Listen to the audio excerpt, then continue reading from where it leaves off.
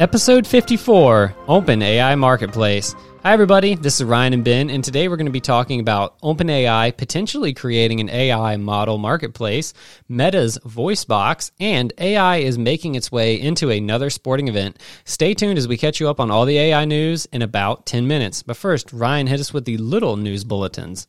Yes, so the ChatGPT subreddit now has 2,098,000 members strong. Secondly, President Joe Biden met with the AI experts in San Francisco on Tuesday as the U.S. government continues to understand how to best regulate the technology.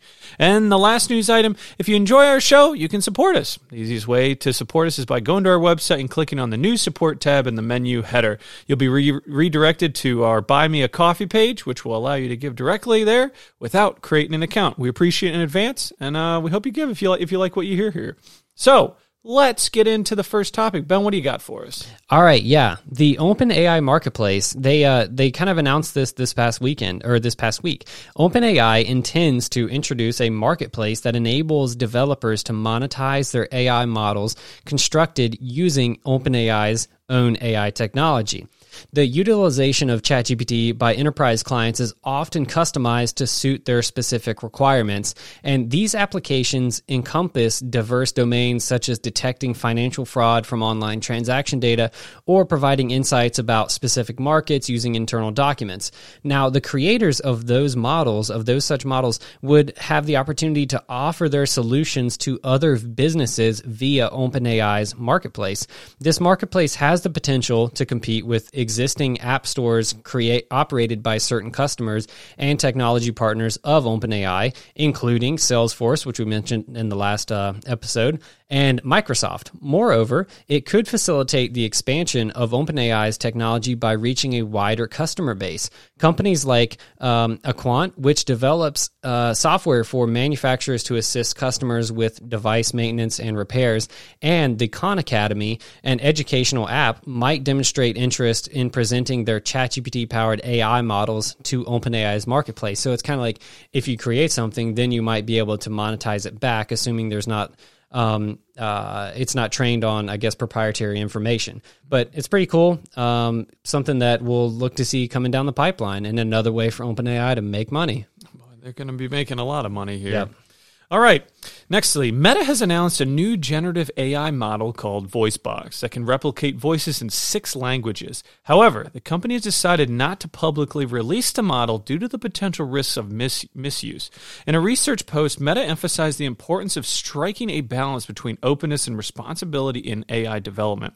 Now, the VoiceBox model could have various applications, such as allowing visually impaired individuals to hear messages in the voice of their friends, enabling users to speak in foreign languages using their own voice, and improving the audio tracks for videos or virtual assistants.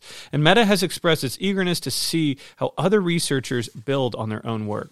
Now, Meta's decision to withhold the release of its AI voice replication model, VoiceMix, highlights the concern about the potential misuse of this technology. Now, while the model has promising applications like we had talked about, Meta acknowledges the need to exercise caution in making such technology widely available.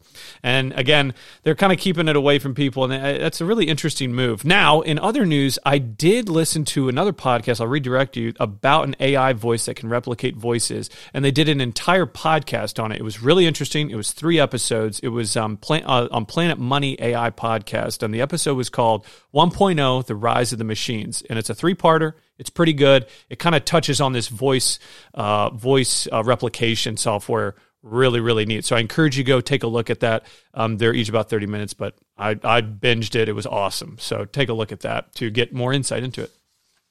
All right, now our last topic here. The IBM announced Wednesday that AI will be incorporated into the Wimbledon tennis commentary this year. According to IBM's press release, the AI commentary tool they have developed will be utilized for all video highlights packages throughout Wimbledon. Now, fans can access this feature on the Wimbledon website and app. And this is, they said that the AI commentary will be released after the tournament is over. So I don't know if this is going to be live or if this is actually going to take a while to actually get on the app. We'll have to see when that time comes, but they've said it'll be after the tournament is over. Now, when you are accessing this content, you will also be able to toggle on and off the AI audio commentary. Now, a couple things. My assumption is that the ability to toggle it on and off is a move to give them great feedback on how much fans actually like the AI commentary, because they'll be able to see when that button is clicked, and then that gives them really good feedback for that. Now, experts collaborated with Wimbledon organizers to train the AI in the distinctive language of tennis. So it's already been trained kind of on that. So that's pretty cool as well.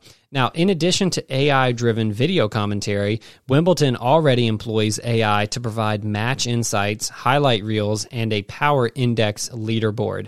This year, AI will also be utilized to offer draw analysis, calculating the chances of players reaching the singles draw final. So that's pretty interesting.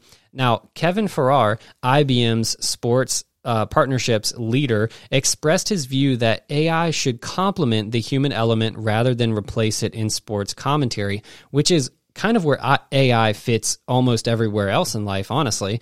It's not usually replacing us totally, it's complementing us, and it should be a useful tool. Now, so I think that's kind of in line with everything else. Now, according to The Telegraph, Farrar, I think I'm saying that right, emphasized that John McEnroe's irreplaceable presence in commentary demonstrates the ongoing necessity of the human element. He stated that AI serves as a supplement and complement to the human aspect, which is true. If you're watching any sort of sports, a sports event, you kind of like even the pauses. It knows, people that are really good at play-by-play, they know when to pause and when to let the match come to them, if you will. So I think that's really interesting. On highlights, I think commentary is much less important, but I do think all the most famous highlights that I can think of, like the Miracle on Ice with the U.S. and Russian hockey team, you get into it when you listen to the audio, you hear the emotion in the voice. I wonder how that will be captured, because AI will not know the moment, how big it is, kind of all that extra context, which creates a really memorable sports moment. So I don't think the AI clips will be remembered in that essence, but if it's just a normal play-by-play, it might be something that it can be useful in that aspect. But I don't think it's going to be for like the once in a decade shots that you go back and listen to all the time. That's something that I don't think you can replace the human element on that. Yeah, and off of that too, if you, like I talked about with that podcast for the Planet Money, even that you could kind of tell it was the technology still has not gotten there yet. Give it a year maybe, but even if you listen to that podcast, when they're going back and forth with the AI, it still misses some of the inflection points. And also too, just as a note for Wimbledon, is that IBM does this every year. If you ever watch it, I mean, there's stats galore on it. They got, Watson looking all over this thing. So I'm curious how AI will change it. And if you're a fan of the show here, we invite you to watch Wimbledon and tell us what you see and say, hey, send us an email and be like, hey, this is actually where they used it and this is what I'm seeing. Because I'm kind of curious how they're going to be using it too, like you said. Yeah, we'll see how that kind of ties in there. So, Ryan, why don't you take us out? Yes, thank you guys for giving us a listen. Rate and review and subscribe to this podcast so you won't miss our 2 new episodes every week on Mondays and Thursdays.